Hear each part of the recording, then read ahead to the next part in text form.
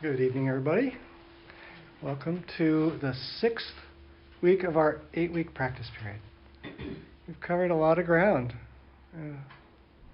So I don't know, did anybody show up last week and not get in because we closed up because of snow? No?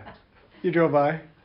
Yeah, we tried to reach everyone. We did the talk online last week. So that was a new experience for me. Talking to a screen. Yeah. So if you missed last week's talk, we talked about, this is the third noble truth. So we started with that suffering exists, that there's a path that leads us to suffering, that liberation exists. And that was what we talked about last week. And this week, we're going to talk about the path that leads to liberation. We'll spend the next 2 weeks on that. And then at our day of mindfulness that will cap this, we'll kind of drop out of our heads and just look at what we are taking away from this study. So last week, it was really interesting for me. I really enjoyed focusing on what liberation really is. What does it feel like to be free?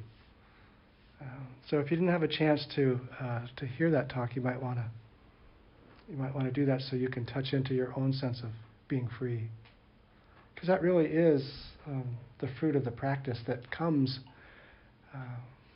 that we all sort of, I think, come to practice for, is that sort of freedom. So tonight, we're going to talk about this path that leads to this liberation, this freedom. It's called the Noble Eightfold Path. And it's up here on the whiteboard. Don't worry, you don't have to memorize anything. There's no test.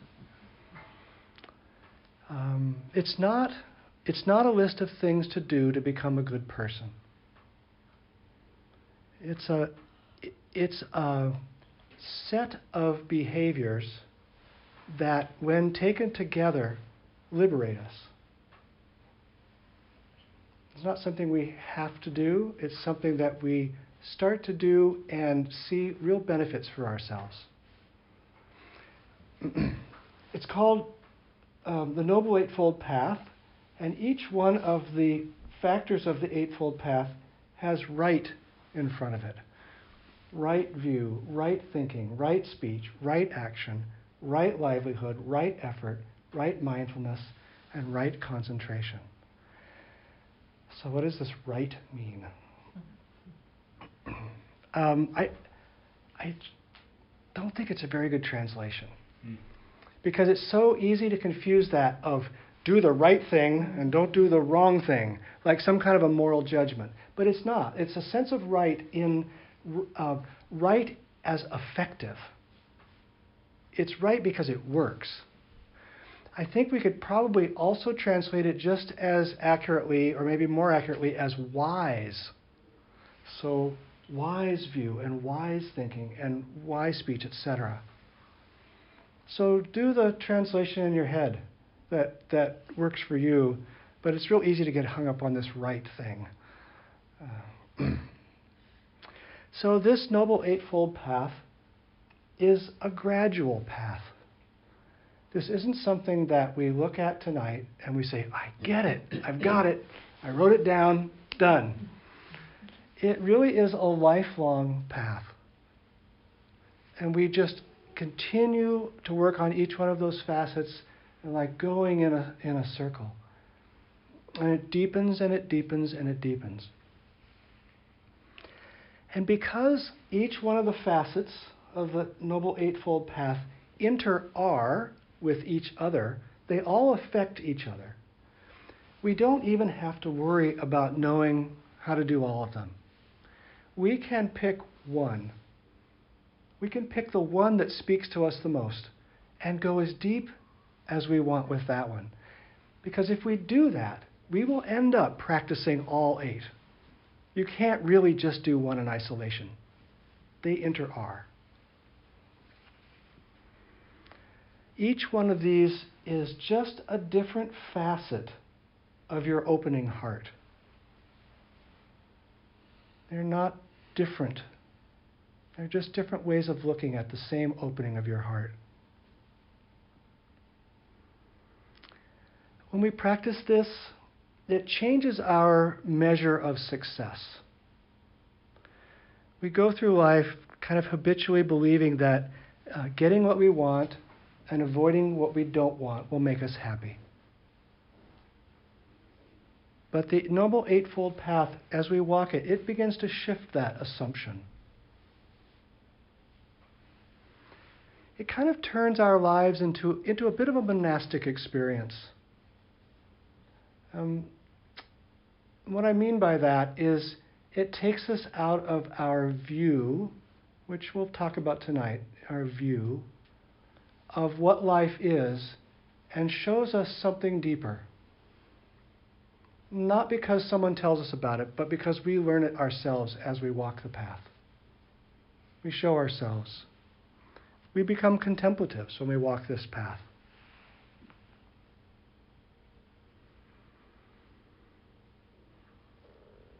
So we begin to develop our presence, our ability to be with things as they are. It's a lovely way to be. To shift our point of view from, I'll only be happy if I get that, or if I don't have that, to seeing that all those things can happen. All the things we like, all the things we don't like, they can all happen. But I don't have to chase after them. They can all be there, but I don't have to chase after them. I got to practice that tonight when we were sitting. I was having cramps in my feet, really painful cramps. But I could just watch them come, and I don't like it, but I didn't have to flee it. It was just there. And then it would be there for a while, and then it would go. Then it would come back. It would hurt. It hurts a lot. But I was free of having to run away from it. And that is such a sense of liberation. So rather than having to control the world so it doesn't bring us what we don't want and gives us more of what we do want, instead our new measure of success becomes our skillful response to the world. Totally different way of being.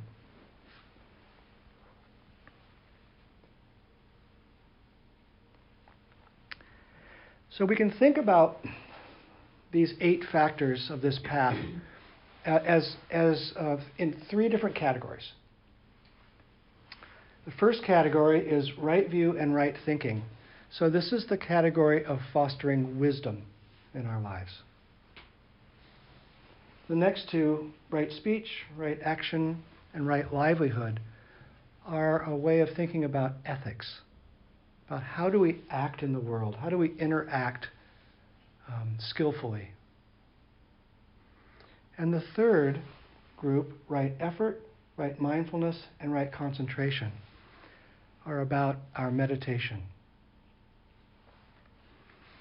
So we don't have to remember all 8. We can just remember that there's 3 different basic tasks that the Eightfold Path is presenting to us.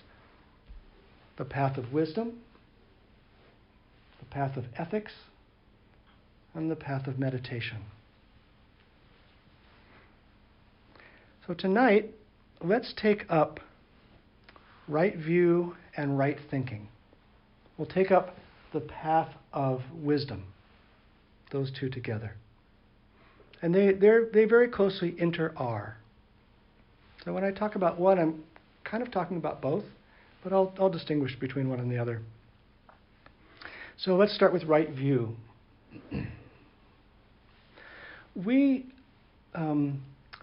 Anais Nin said, we don't see the world as it is, we see the world as we are.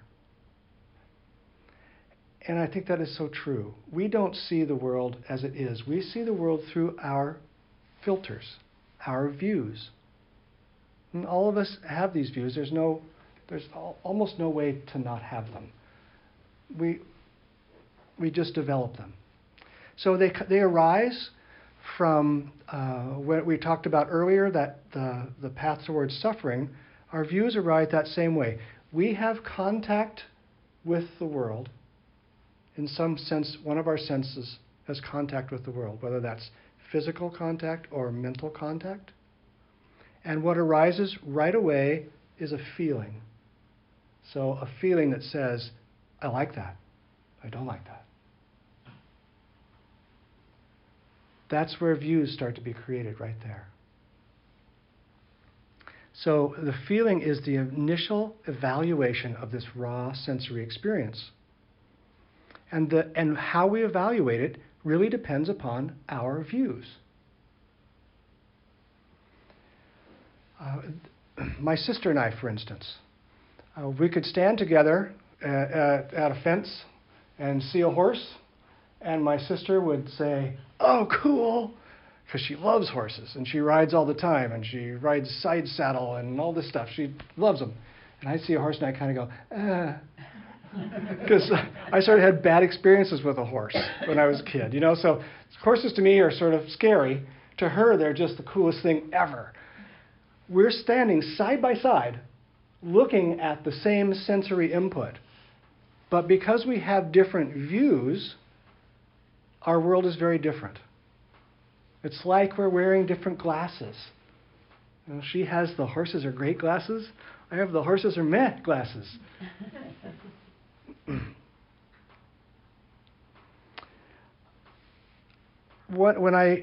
In years past, I lived near a lake, and I used to go and walk around this lake. There was like 3.5 mile loop around this lake. And it was winter once when I was doing this,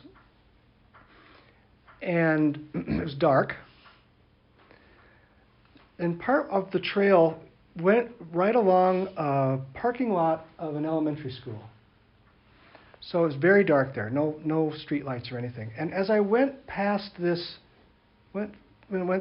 parking lot, I looked at this pile. It looked like a kid's coat or something in the parking lot. I couldn't really see it. It just looked like a pile of clothing that somebody left. And I walked on, and something bothered me. Something really bothered me about it. Something's not right. So I turned around and I walked back. And as I got closer and closer to what I thought was a kid's coat, I began to be afraid. I couldn't tell what it was, but something wasn't right. But I got kind of afraid. And the closer I got, I began to see that it was a person. And it was an elderly lady as I got very close. But what was so interesting was I had this fear reaction that came up. That's kind of a fight or flight reaction, not knowing what I was going to find in the dark in this place. And is this something terrible? I didn't know. And as soon as I found out it was this elderly lady, it completely changed for me. All of a sudden, this is somebody that needs help. And it turns out this was a woman with dementia who lived with her family nearby and wandered out in the middle of the night and fell in this parking lot. So there was this little lady lying there in the cold in the winter. And as soon as I knew it was this lady, my view was completely different and my reaction was completely different. So I put my coat over her and I ran home. I didn't have a cell phone, and got help and came back with a blanket. But it was what really struck me was my view dictated so much in those moments. The view leading up to it was fear and fight or flight, and my body was like this. But after I knew it was a little old lady who needed help, all that went away. And then my view was one of compassion. Very powerful lesson in view for me, and how much views affect our ability to be in the world. So all of us have a point of view. Right? We are a single person, at least when we talk about ourselves in that way. We have a single point of view, and this is why we need a Sangha. Because a single point of view is always wrong. Well, that's a big statement. It's always wrong to some degree or other. It doesn't get a wide enough point of view to really take in the truth. It's a point of view bound in time. It's not seeing things in their fullness, in their progression. It's bound in space. It's bound by all of our mental formations that form our views from the past. So it's always got an error in it of some sort or other. Always. One of the things that I loved about working at hospice was that when a new patient would come on service, all the different disciplines would go and visit the patient. And then we would come back and we would report what our view based on our discipline was. And people reported different things. There was the medical point of view, there was the psychosocial point of view, there was the spiritual point of view. And all of us could feel like we had gone in there and met this person and done this assessment and knew what was going on. But very often when we all got back together, we'd begin to see that, oh, there's a bigger picture. There's a context in which this physical pain is occurring. There's a reason for the existential pain that I didn't pick up on because I wasn't looking at the psychosocial. We put it all together. We had a much better point of view. All we can do really is do the best we can and then look to others to help us so that our point of view is more correct. So we cultivate a more correct point of view by practicing. Our actions create mental formations which create views. So whenever we act, and by acting I mean also thinking, because that's an action, we have to recognize that we are creating the mental formation that gives rise to a view. So all of our actions matter. All of our actions matter. Every action we take, every thought we allow, everything we say makes our view what it is. Our actions have consequences. So a part of that path of practice to generating a righter view, because I don't know that we ever really get a completely right view, is the practice of the Four Noble Truths, which is what we're doing now. So when we do this practice, we know when we're suffering, we know what the path to suffering is, we know what it's like to let go of our suffering, and we know what the path is to let go of our suffering. That's the Four Noble Truths.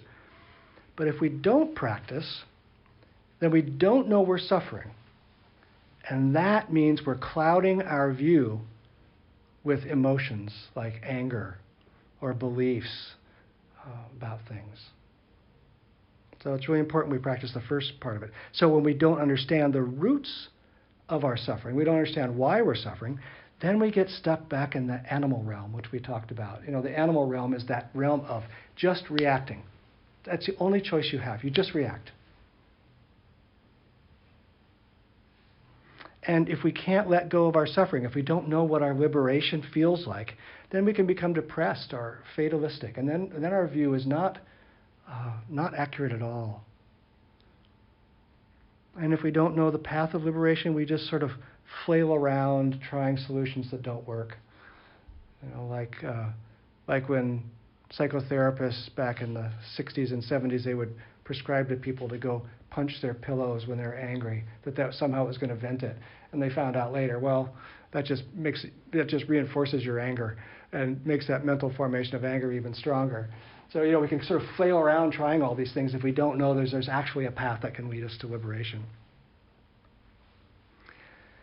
But ultimately, right view is no view at all.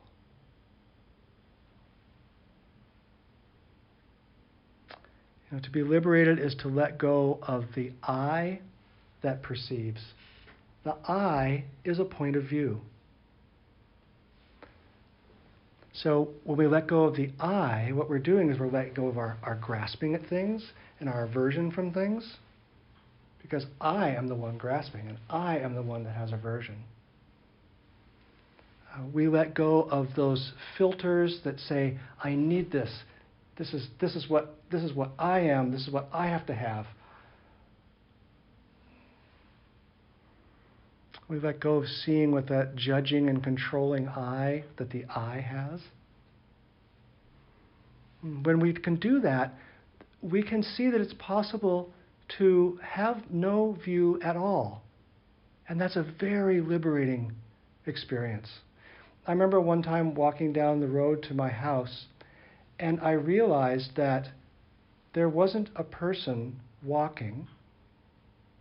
There was just simply footsteps and the sky and the cool air. And it was lovely.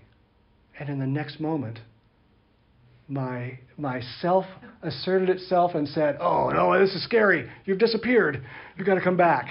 And I had a point of view once again. But, it was a moment of experiencing the right view of no view at all. And how liberating that is to experience that. So right view can't be forced. You can't convince yourself to have right view. You can't make yourself have right view. It's a fruit of practice. It comes of its own accord. And we have to trust that walking the path will yield right view. But we're human beings, and we have karma, and we're generating karma all the time. And by karma, I mean those mental formations that accumulate as a consequence of our thoughts and our actions.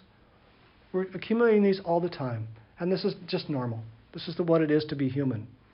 So it's not like we should make a fetish out of having no view at all. Sometimes that arises, but we're human beings. But we can check our views by bringing in Sangha eyes to see when we're really confused. And that helps a lot. Okay, that's right view. Or at least my view of it. I hope that you're enjoying reading Thay's book, The Heart of the Buddha's Teaching, because this is what we're covering now. And so if you haven't started reading that, I think it's pages 49 to 118, something like that, where he talks about each one of these. And he really has such a beautiful way of getting right to the heart of it and not wasting any words. So I hope that you're finding that useful. Okay, right thinking. So right thinking and right view inter-are pretty strongly, because our views influence what we think, and what we think influences our views. So it's really difficult to even talk about one without talking about the other. To think right, or maybe to think wisely, is to think about things as they are.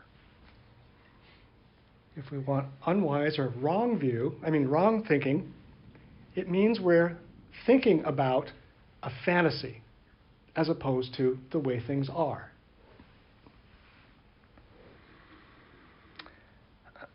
So in order to do that, we have to be aware when we have views that are coloring what we're thinking about.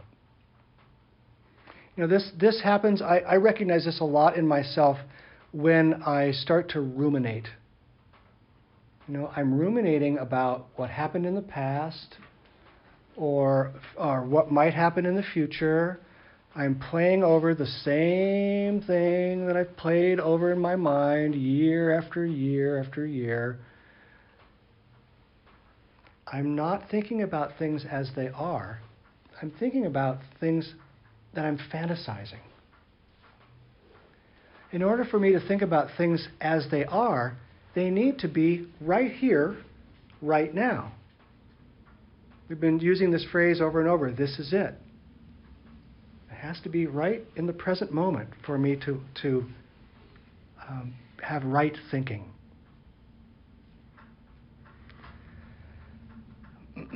I notice that my phone with Facebook on it is a perfect generator of unwise thinking.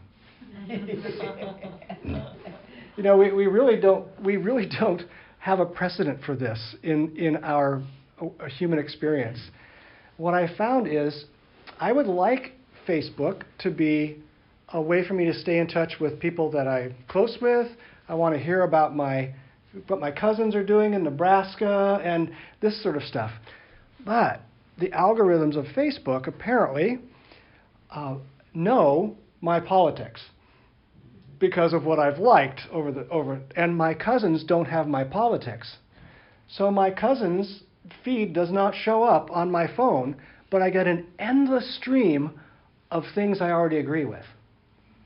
And I don't want that. I want to see what my cousins are doing.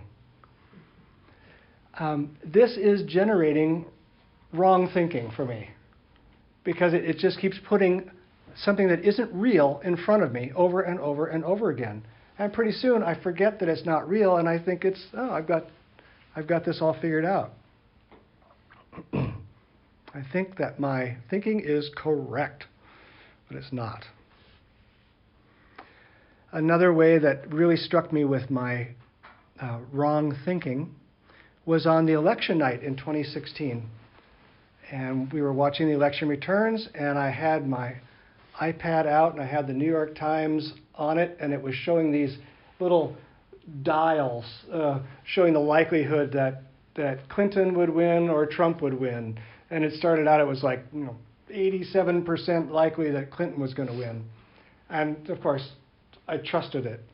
And as the night went on, you know what happened. I watched the dials go over here, and I was in utter disbelief.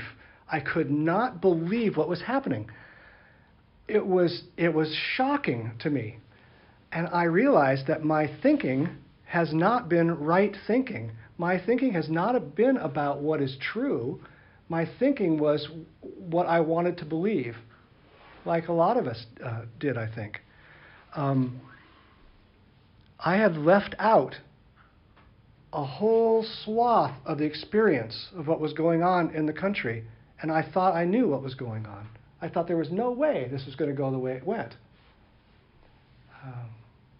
So I realized that I had both wrong view and wrong thinking, and it was a real shock to face that. I think I was pretty smug in my view. So right mindfulness, which is over there on that side, really is supportive of right thinking. We can't know what is true if we aren't aware. I think I wasn't aware in that case of the election returns and what was leading up to it. So right mindfulness brings mind and body together so that we are present right now for what is actually true and what's going on. One of the things that Ty likes to say and wrote in his book was about René Descartes, and how Descartes said, "I think, therefore I am." And for Descartes, the fact that he was thinking proved to him that he existed, because if he didn't exist, he couldn't think. And of course, Thich Nhat Hanh turns it on its head, and he says, "I think, therefore I am not." And what Ty means by that is without right mindfulness that brings the mind and body together in the present moment, if I'm thinking about some abstraction in the past or the future, I'm not there. I'm not really alive. I'm just a phantom. So I think, therefore I am not. Yeah. So Ty gives us 3 practices that can bring us back in mindfulness so that our thinking is actually about what's true and what's real instead of some sort of fantasy. So the first practice that he taught is, am I sure? I used to love to ask this question, are you sure? And I must say that I can't think of a time when I was sure. And that takes me out of thinking in a way that is falsely certain based on something that's not in front of me. So that's the first one, and I would really suggest making a little piece of paper or something and put it around. Are you sure? Am I sure? So you can read that. It's helpful on the dashboard of your car. You jerk!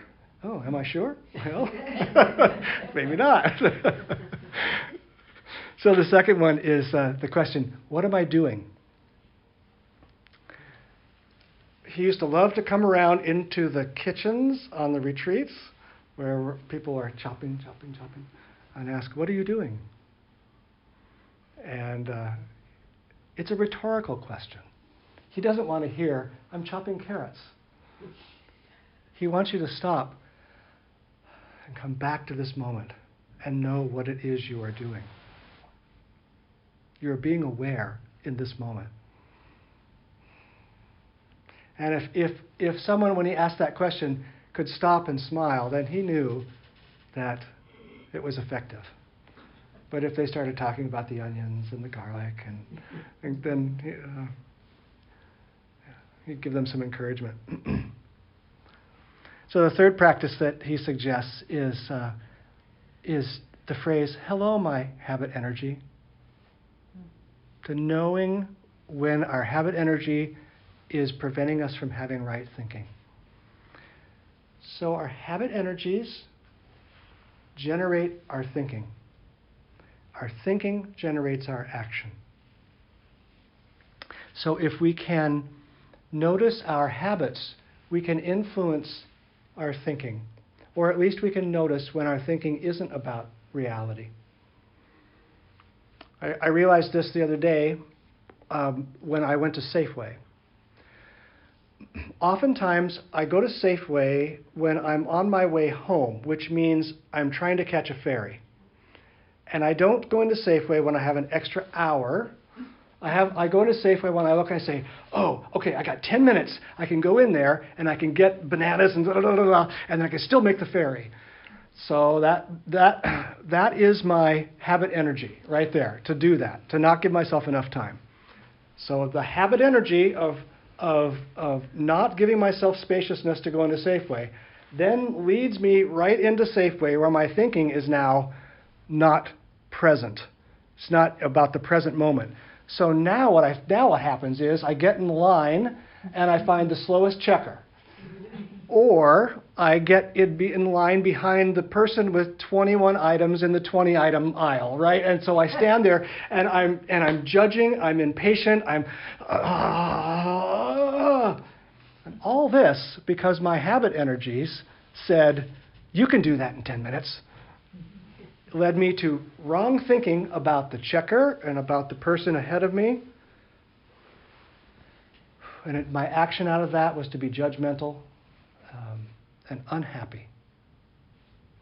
So, hello, habit energy.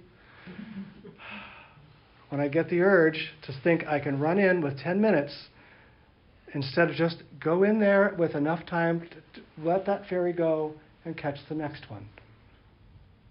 Hello, habit energy. I can make new habit energy. Wouldn't that be nice? So the 5 mindfulness trainings also really helps us generate right thinking. Thoughts arise from the conditions of our lives. For instance, back to that story about my sister and I, the conditions of her life really helped her have a view when she saw the horses to think, this is great. And the conditions of my life were different, and so I didn't have that same experience. So knowing that the conditions of our lives can influence our thinking invites us to then create conditions that support us to be present so that we can think actually about what's true. So for instance, one of the things about the mindfulness trainings is at the 5th one, we watch what we consume. We pay attention to what we consume. And by doing that, I learned some time ago if I watch a scary movie or a violent movie, I don't feel good. It doesn't help me. And so I limit myself from seeing those. I don't want to impose that kind of suffering on myself. So this can help me to form right thinking, because if I were to create the conditions of watching those movies, then my thinking would not be about what's real. It would be about what the fantasy that the filmmaker created of the violence or the scary. Just coming here to Sangha and sitting each week, that is practicing the support of right thinking. Because we're creating the conditions in our lives that help us to be present so that we can see things as they are. We can consume healthy media instead of propaganda media or biased media. You know, that can help create the conditions for us to have right thinking and not end up where I ended up on election night. You know, when the monastics choose to live in the monastery, it creates a very powerful field of right thinking for them, because everyone around them is practicing all the time, and so it becomes very easy to develop right thinking. And there was a young couple in the early 90s that showed up at Plum Village, and almost accidentally, and they stayed, and they became ordained and became a monk and a nun. And they were a monk and a nun for about 10 years, I think. And then they left the monastic practice, and they moved to New Hampshire and have started a practice center there for lay people. But Fern, the woman, I heard her talking one time about that she had been so spacious and open in the monastery, and then when they left the monastery, she struggled mightily for a couple of years because she didn't have everyone around her that was also practicing. The conditions of her life went from one of being able to focus with all the Sangha energy to being out in the world where she was walking down the street mindfully, but no one else was. And she felt foreign and out of her depth and unsupported, and it was very difficult to maintain the mindfulness that she had practiced inside the monastery. So we can foster the conditions that make right thinking easier for us. Okay, one more. That's it. One more thing. Right thinking is non-thinking. Just like right view is no view at all. In Zen, we like to say, think non-thinking. And the reason that thinking is like right view, always wrong to some degree, is that any thinking has a point of view. There is a subject and an object. I am thinking about that. And we know from looking deeply that the I ultimately is an illusion. So because there's an I in our thinking is wrong to some degree or other. But again, we have to function. We have to function as human beings. So we don't try and get rid of our thinking. We try and sort of purify our thinking the best we can, but recognize that there is some error in our thinking, and we can really practice humility with that.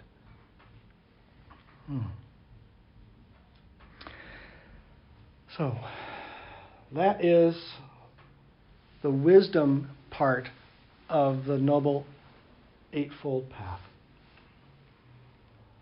And then next week we'll look at the ethics part, and we'll see if we get into the meditation part. We'll see. We might sort of save that for after our practice period ends, because that kind of is what we talk about all the time. And we might just decide that we'll we'll bring that up over and over in the future. So I think that's it for tonight. So please do check in with the book and see what Thich Nhat Hanh has to say. He's so much more eloquent than I can be. Yeah. So thank you for your kind attention, holding me in your view and in your thinking while we do this.